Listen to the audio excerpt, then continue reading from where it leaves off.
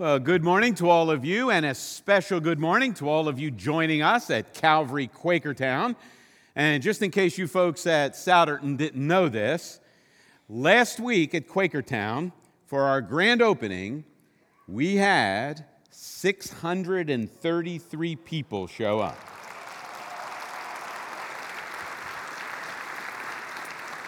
So I think that deserves a well done for all of those folks that left Souderton to go there, and for all of the work that they're doing in inviting neighbors and friends, co-workers to join them. And I just remind you, as well as say well done to them, we should be doing the same thing, inviting neighbors, co-workers, and friends to fill the seats around us, not so we have tons and tons of people, but because more and more people need to hear what Jesus has done for them and the difference that he can make in their lives and their eternity. Well, this morning we're starting a new series called This is the Life. And if you watch the bumper before the message, that little video, you probably saw some snapshots of times in your life when you may have said, this is the life. You're lying on a beach where it's 85 degrees, as it should be, with nothing really to do, and you say, this is the life. Or maybe you hit that perfect drive down the middle of the fairway instead of into the woods. And as you're walking toward it, you say, this is the life. Or maybe you're experiencing the life of someone else that they invited you into for just a small piece, and you say, this is the life. A couple weeks ago, I was invited to have a dinner with a friend down in Philadelphia, and we went to a private restaurant of which he's a member. And so I show up at the door, and they were expecting me. I couldn't believe it. And so the guy showed me to the bar where he was waiting, and eventually the maitre d' took us to the table, and we sat down, and the food was decorated not enough on my plate, but it was decorated, real neatly. And as I sat there and I thought, thinking of this guy, now this is the life. This is the life I need. Interestingly, Jesus can be heard saying the same thing in different ways numerous times through the Gospels. In fact, as he calls his followers to kind of get in step with his plan, as he says, I've come to give my life for you, he says to them, now, this is the life. This is where you find fulfillment. This is the life where you're going to find abundance. This is the life that God intended you to live. And what we're going to do over these next few weeks, actually all the way to Easter, we're going to walk through a few slices, a few snapshots of this is the life that Jesus purchased for us, calls us to live, and then encourages us to go live it as we continue what he started. Well, this morning we're going to start our series by looking at the team of people Jesus chooses in that first community. Communities have to start somewhere, so we're going to kind of take roll call in that first community and take a look at some of the people that Jesus called. And it's not only surprising, it's going to be shocking to look at some of them. But before we get to look at the team, it's probably important to look at the call. And the reason we have to look at the call is because language changes. And what happens when you find words in the Bible that were used as kind of everyday words back then, since they're in the Bible and human beings like to be religious, we often take those everyday words and we kind of make them real religious words. And so when Jesus calls his first followers into this little community, there are a number of words that show up that were not originally religious words, but we've made them religious words. And by making them religious words, we kind of lose the sense of what they meant.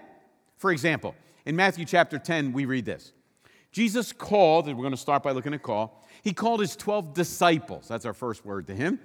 These are the names of the 12 apostles. That's the second word. These 12, that's the third word, he sent out.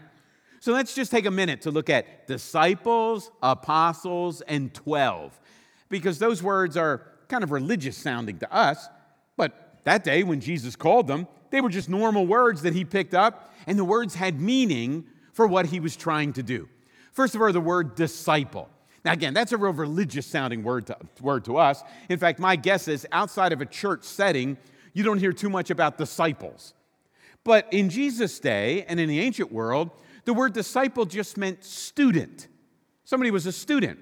So teachers of that day, whether they were philosophers, religious teachers, whether they were rabbis, they attracted a group of disciples. They attracted students. Now, when we think of student, we think of sending the little kids off to school, and they go to school and they learn a bunch of facts, some of which may be used in life, most of which will be useless in life. They then come home and they kind of leave their studenthood behind for the day, and now they live real life, right? But that process is way too cognitive to understand what Jesus would have meant, and the word student is way too narrow to understand what Jesus was calling the disciples to do. The disciples traveled with Jesus. Wouldn't it be great? Your kids go home with the teacher, right? And they come back and see you maybe in the summer. Well, the next word kind of ups that a little bit, and that's the word apostles. Now, apostles, really religious sounding, right? But again, in the ancient world, to Jesus, the word apostle just meant sent, somebody that's sent out. So do you see those kind of opposite functions in the words? Jesus calls disciples to come and follow, and then he sends them out to take what they've learned into the context in which they live. Now, we talk an awful lot about that at church, right? We talk about living relationally, connected in community with Jesus and other people, and then living missionally back in your context. Dallas Willard, a Christian author who died a couple of years ago, wrote a number of fascinating books. But the one book where he writes about discipleship, right in the beginning of the book, he says, I don't like the word disciple. I don't like the word apostle. A better word for our context would be apprentice. And that really works, right? Apprentice. How many of you were an apprentice or helped someone else be an apprentice? Anybody? Yeah, we got a few of those. What do apprentices do? Well, apprentices are kind of assigned to a master electrician and an apprentice, right? And then they kind of work together, but it's not just a cognitive deal, right? There's also a skill set. So there are facts you have to learn, things like this. Now, don't saw off your fingers on the job, right? That's a good fact. Don't use a sledgehammer on the plumbing while there's still water in it. Don't use your tongue to see if the wires are live. You know, things like that you learn in class. But then you go with the master carpenter, with the master electrician, with the master plumber on the job. And it kind of works like this. You're taught one little skill set, and then that day you practice that skill set. In some ways, it's kind of like when you're playing for a coach. What do good coaches do? They teach one little skill, then you go onto the field and you practice that skill over and over and over again. Then you take another skill, you practice it over and over and over again, and eventually on game day, you take all of the skills you've learned and you put them together. Now, if you read through the Gospels with that perspective, you'll see exactly what Jesus is doing. He's apprenticing the disciples and apostles. In fact, as you read through the Gospels, you probably are shocked at how quickly and often Jesus sends them out to do what they just learned. We're of this crazy opinion that until we're fully trained, perfectly skilled, and until we know all the details, we can't go do anything. Well, check out that group in the Gospels. They don't know hardly anything. Jesus, now go out and try this out. Then they fail, they come back, then they're really ready to learn, right? Jesus, we don't know what to do. We failed. Great. Now you're excited and motivated to learn. You see, that's coaching. That's master-apprentice relationship. That's what they were doing. That's what Jesus did with the 12. Well, that brings us to the third word, 12. Not 8, not 10, not 13 or 20. All right, let's move on. No, I'm just kidding. That would have been absolutely appalling to those Jews that knew the Bible. Now, we don't have time to spend a lot of detail on that, but let me just say this. We read in the Old Testament that one day Moses came down from the mountain, called the 12 tribes together, and announces God's plan for a community that will change the world.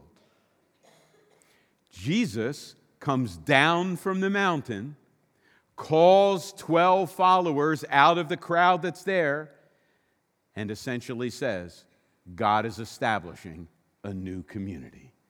That's radical, right? Now, if you know anything about the Old Testament, you know that those first 12 tribes, that fell apart pretty quickly, right? Before you know it, 10 tribes are kind of moved. You've heard of the 10 lost tribes of Israel. 10 are gone. The other 2 wind up going into exile. I mean, that's like a miserable failure. When Jesus comes, he chooses 12. This is kind of a do-over for the community of God. On their own, they couldn't do it. Jesus, God himself comes, calls 12. He's establishing the new community. 12. Radical, appalling, shocking stuff. Well, now that you know the three basic words, disciples, apostles, 12, let's look at the community. Do you know what the community problem is? Here's the community problem. I'm not sure if you ever experienced. Here's my community problem. The communities that I really, really want to be part of, they don't want me. Isn't that right? I mean, the communities I really want to be part of, they say, no, you don't pass the qualifying exam. For example, most of you went to high school, and when you went to high school, you self-selected in the lunchroom by table. Isn't that right? And the tables were kind of like little communities. So, for example, there was the jock table or two. There was the scholar table or two. Some of you never found that section of the room. Then there was, kind of the geek table or so.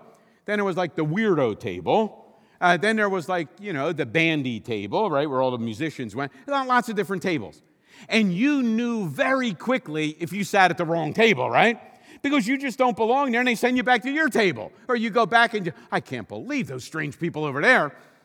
Well, as we go through the community of people Jesus chose, you're going to say, but this group shouldn't sit together.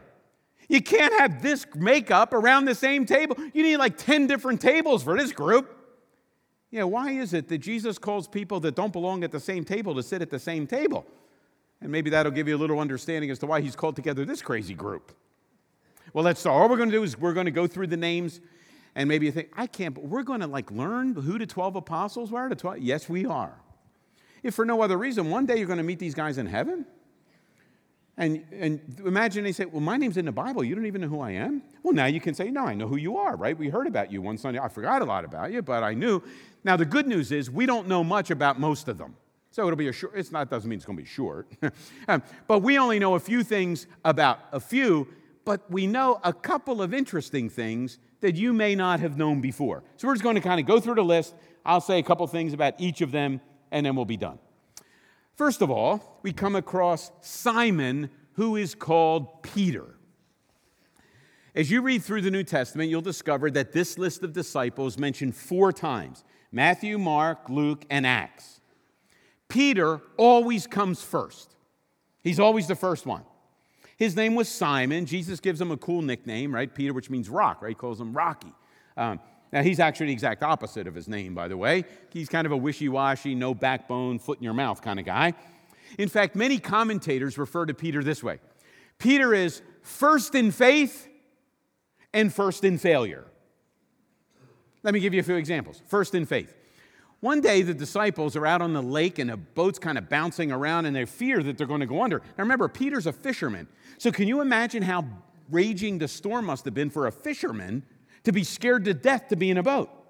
It's right. Now, Jesus sent them out into the storm, which I always find kind of interesting. Okay, you guys go out into the storm. That'd be good for you. So they're out in the storm. All of a sudden, as they're fearing for their lives, Jesus comes walking up to the boat, walking on the water. They're scared to death, right? Oh my goodness, it's a ghost. Who is this guy? Jesus then says, hey guys, calm down, calm down. It's me, Jesus.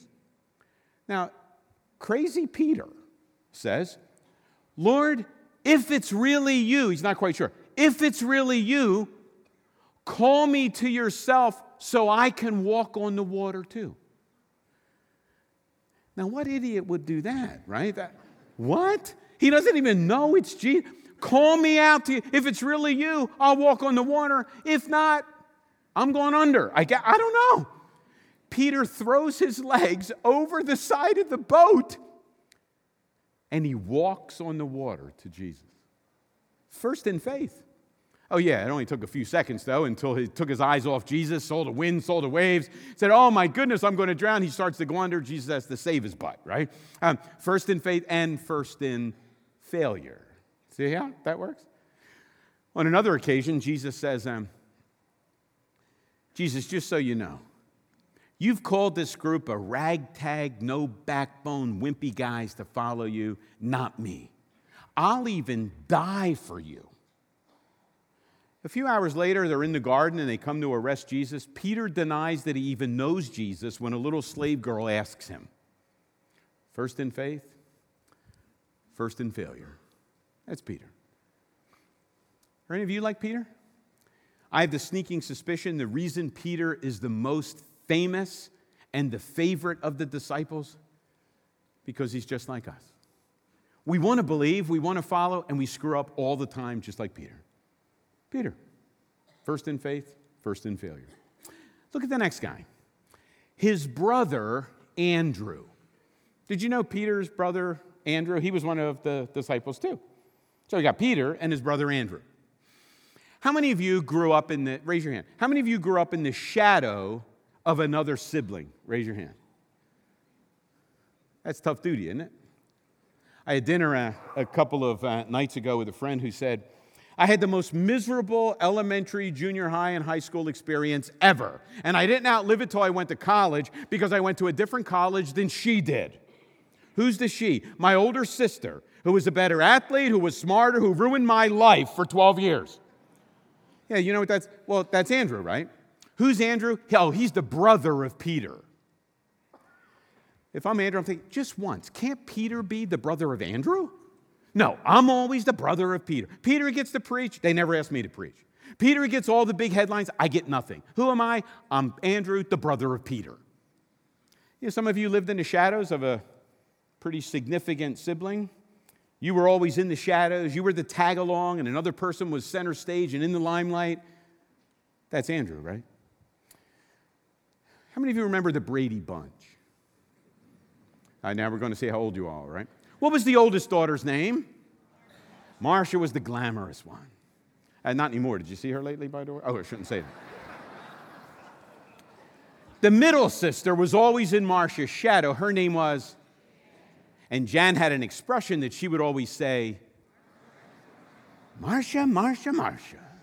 Can't you imagine Andrew? Peter, Peter, Peter. Always in Peter's shadow. Peter always does it better than I do. You want to hear something really ironic? You can check this from John's Gospel. Andrew's the one that brought Peter to Jesus. Andrew was a follower of Jesus first. You ever think Andrew regretted that day? This could have been Andrew's show. I had to bring Peter. In fact, as you read through the Gospels, whenever Andrew shows up, which isn't nearly as often as Peter, whenever he shows up, check it out, whenever he shows up, he's always bringing somebody to Jesus. The little boy who has a lunch before Jesus feeds the 5,000, Andrew takes the little boy to Jesus. The Greeks show up and they are trying to figure out what this Messiah Jesus thing is. Andrew takes them to Jesus. That's not a bad gig, huh? So maybe living in the shadows was a pain for Andrew while he was here, and maybe he lived in the shadows. My guess is these days, Andrew's looking back and saying, it was okay being Andrew, Peter's brother. I took Peter and everybody I met to Jesus. That's not a bad deal. Any of you like Andrew? You may feel like you're in the shadows and you're a tag-along, but you take people to the right place. That's Andrew. Well, then we got another set of brothers, right? We got two brothers, Peter, Andrew. Then we have James and John. They're brothers too. They're sons of Zebedee. They were fishermen just like Peter and Andrew, and they grew up in the same town. They were born and raised in Bethsaida, eventually went to Capernaum. They were 4 fishermen. In fact, they were probably related somehow. If not, they were really good friends. They help each other out on occasion. But the sons of Zebedee had another name that also involved sons of.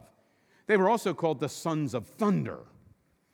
Now, if you've ever heard the expression sons of thunder, that would not be an expression that says, you really have your emotions in check. You're not a son of thunder if you kind of, have things in check. No, you're a son of thunder if you are very impulsive and can't control yourself. That was James and John. A few examples. James and John once are traveling through Samaria with the other disciples. And the Samaritans and Jews, they didn't get along real well. And so the Samaritans do not show them hospitality the way that they Peter, or the way James and John thought they should. So James and John go to Jesus, and here's what now think about it. They're on the mission of love and grace, right, in the gospel. They go to Jesus and say, hey, Jesus, the Samaritans didn't show us hospitality. Should we call down fire from heaven and scorch the whole village? Jesus says, no. But that's their attitude, right? On another occasion, James and John enlist their mother. Now think about it. They enlist their mother to go to Jesus and say, Jesus, when you enter your kingdom, how about if you put Johnny and Jimmy, one on each side of you in the kingdom? Because everybody can tell they're like the two best disciples you've got. They had their mother request that the two of them be second in control. The good news is at least they were letting Jesus be the first one, right? But they want to be the second one. And Jesus says, you guys don't even know what you're asking. And after that, the other disciples weren't real happy with that plan. Yeah, James and John. Impulsive, can't control their anger, all over the place. Does that remind you of anybody? Is there any James and John in you? Oh, yeah, and just like the other guys, the transformation of the gospel is amazing, isn't it? The sons of thunder are eventually called apostles of love. John writes the gospel of love, but he started out as a son of thunder. It's amazing what Jesus does with a life, isn't it? So that's James and John. Oh, who do we have next? We have Philip. Philip's next. Now, we don't know too much about Philip. What we do know is that he was from Bethsaida. Now, if you remember what I said a couple minutes ago, which I know is a stretch, Peter, Andrew, James, and John were also from Bethsaida. So the first 5 guys grew up together. They hung on the corner together, right? They were like buds. And they all get to follow. Boy, that would almost be like a little clique, wouldn't it? A little clique within the community. And what they learned to do, we also need to learn to do. Some of you have been at Calvary Church and been involved here for years and decades and decades. And it's real easy and comfortable for you to kind of hang out in a little group with people you knew, you grew up with, you went to church with forever. And it's kind of hard to let other people and accept them into your little group. Well, the first 5 were all from the same place. They all hung out together. They were best buds. And Jesus calls 7 more in and says, hey, guys, you got to break up the clique a little bit because there are some other people coming in. So open your arms and welcome them, not just the people you're most familiar with and most like. Is that a word some of us need to hear? Interesting, from Philip. Then we have Bartholomew. Bartholomew. Did any of you know Bartholomew was a disciple, by the way, an apostle? We don't really know anything about him, except his name. We may be making too much of the name, but the little word bar in Hebrew means son of. The second one, Tholomew, could be like fields, furrows, something like that. So maybe Bartholomew is, son of the fields. Well, think of it this way. The first 5 grew up in a fishing village and are probably fishermen. All of a sudden, a farmer comes into the fisherman's group. Some of you are fishermen or hunters. How do you feel when the farmers come? Or how do you farmers feel when the fishermen show up? Somebody lives in a beach community downtown. Others live in the country where they grow stuff. It's kind of hard to bring things together, right? What's Jesus doing? He's calling people from all over the place, diverse backgrounds, occupations, calling them all together. Oh, and remember on one occasion when maybe this was just for Bartholomew. You ask him one day. When Jesus said, and no one has left fields or farms to follow me that will not receive 100 times as much in this life and the life to come. Maybe those words were just for Bartholomew. Because maybe as he was following once in a while, he'd say, I miss the smell of manure back home on the farm. I miss getting up at 4 o'clock to, milk the cows. And Jesus says, oh yeah, Bartholomew, wait. Remember, you give up nothing for following me. You don't receive back now and forever. Do you need to hear that? You ever look back and say, maybe I made a bad decision back then? After Bartholomew, we get Thomas. And Thomas is often called he's the doubter. Doubting Thomas. And the reason for that is, after Jesus' crucifixion and resurrection, Jesus appears to 10 disciples. They're all together. Judas is gone by now, and Thomas is absent. I'm not a big meeting guy, but I wouldn't have wanted to miss that meeting. Thomas called in sick or something. He's not at the meeting where Jesus shows up after the resurrection. And the other guy said, Thomas, you don't understand. You weren't here. You missed it. Check the minutes in the agenda. Jesus was here. And Thomas says, yeah, like I believe you guys, right? No way. I'm not believing. And then he says, unless I put my finger into the nail prints in his hand and put my fist into his side where the spear went in, I'm not believing anything. Doubting, skeptical Thomas. Do you ever have doubts about this whole deal? You ever skeptical, during the week? Hey, I go there and I listen to them on what they do, and some people really believe this, but I'll tell you what, by Wednesday, I'm struggling. I'm not sure I get. You know what? Jesus welcomes doubters and skeptics into the group. They're in the community, right? Thomas is in the community. So if you're a doubter or a skeptic, we welcome you here. You're in the right place. Oh yeah, by the way, a couple days later, Jesus shows up. This time Thomas is in attendance. And Jesus says, come on over here, Tom. Put your fingers right here. Put your fist right here. And Thomas gives the declaration of confidence that has rung through the corridors of history. Thomas the doubter never put his fingers there, never put his fist there, but on behalf of all of us doubters and skeptics, Thomas said, my Lord and my God.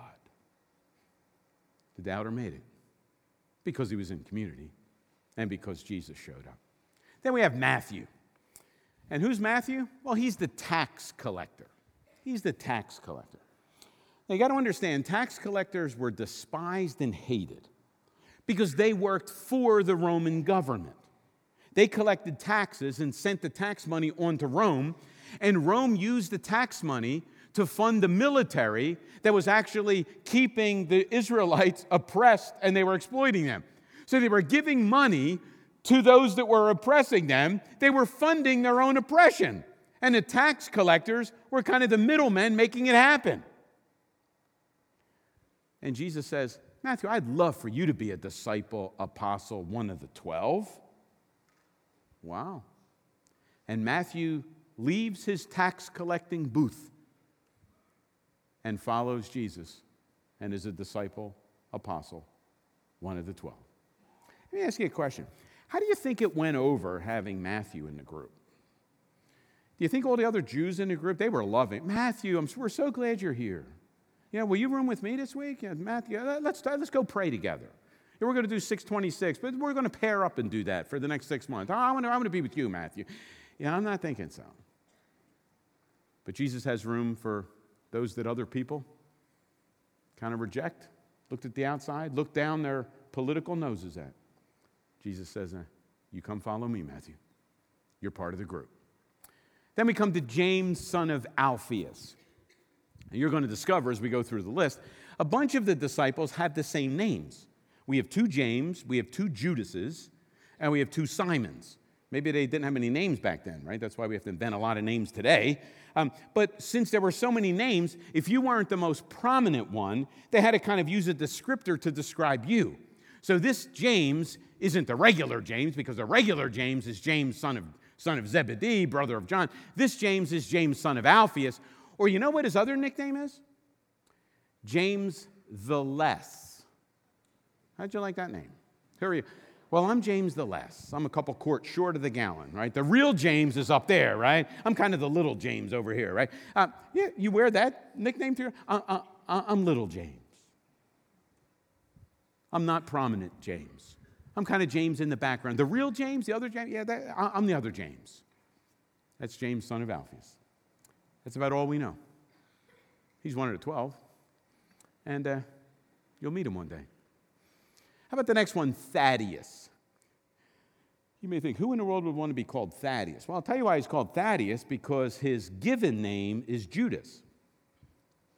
And when you read his other name often, he's referred to this way.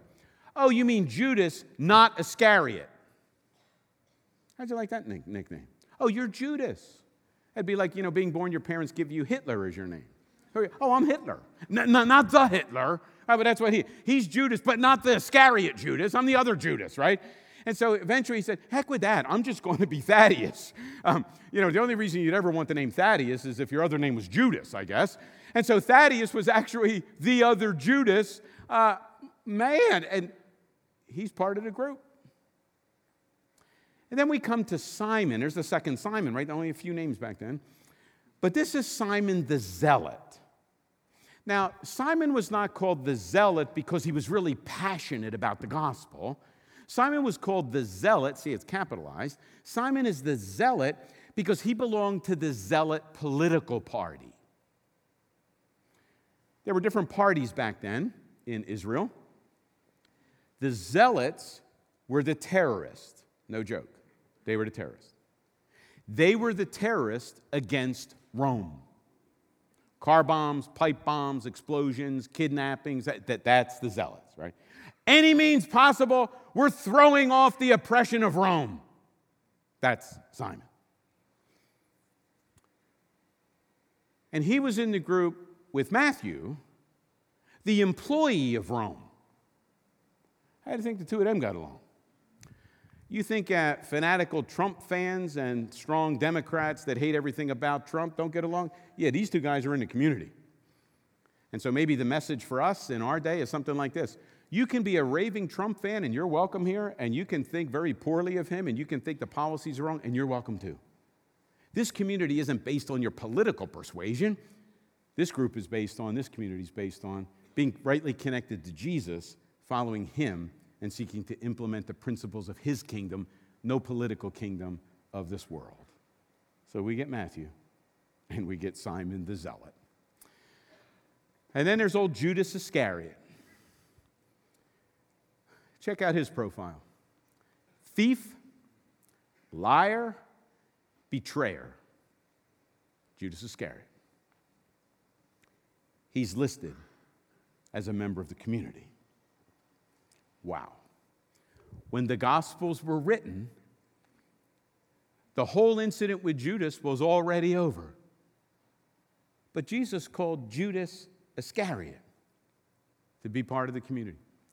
And just in case you didn't remember this, in John 13, when Jesus washes the disciples' feet, does that funky duty of the poorest, most wretched slave, Jesus washes Judas's feet, and then he leaves to bring in the forces that will eventually execute him. That's quite a community, isn't it? That's the team. Let's go take the world, huh? What do you think of that group? So a couple questions for you about the team. How many blue chippers are in that team? How many blue chip draft prospects there? You want them on your team? There's not a blue chipper in the group. Which one are you most like, or which two? I have the sneaking suspicion this community called Calvary Church, whether it's Souderton or Quakertown, not many blue chippers in this group. But Jesus called this team. Oh, yeah. And that team with no blue chippers, called the 12 apostles, changed the world. They changed the world. But here's the important thing. What made them great? Was it the unity that they had? All the time they spent together? The fact that they learned their lessons really well? Was it the fact that they were really diverse? If we could just get enough diversity in the unity, man, we can take the world. No. What made them great is Jesus, the one they followed. That's who made them great. And what makes and will make Calvary Church great? Not the group of people that's assembled, not the skill sets we bring, not the passion that we have, not the great education or the financial resources. None of that will make us great. Only one thing. Our great Savior, Redeemer, God makes this community great. And if that group of 12 can change the world, and they did, we have a whole lot more than 12. Just think what we can do with Jesus, the center of the team. So what's the mission?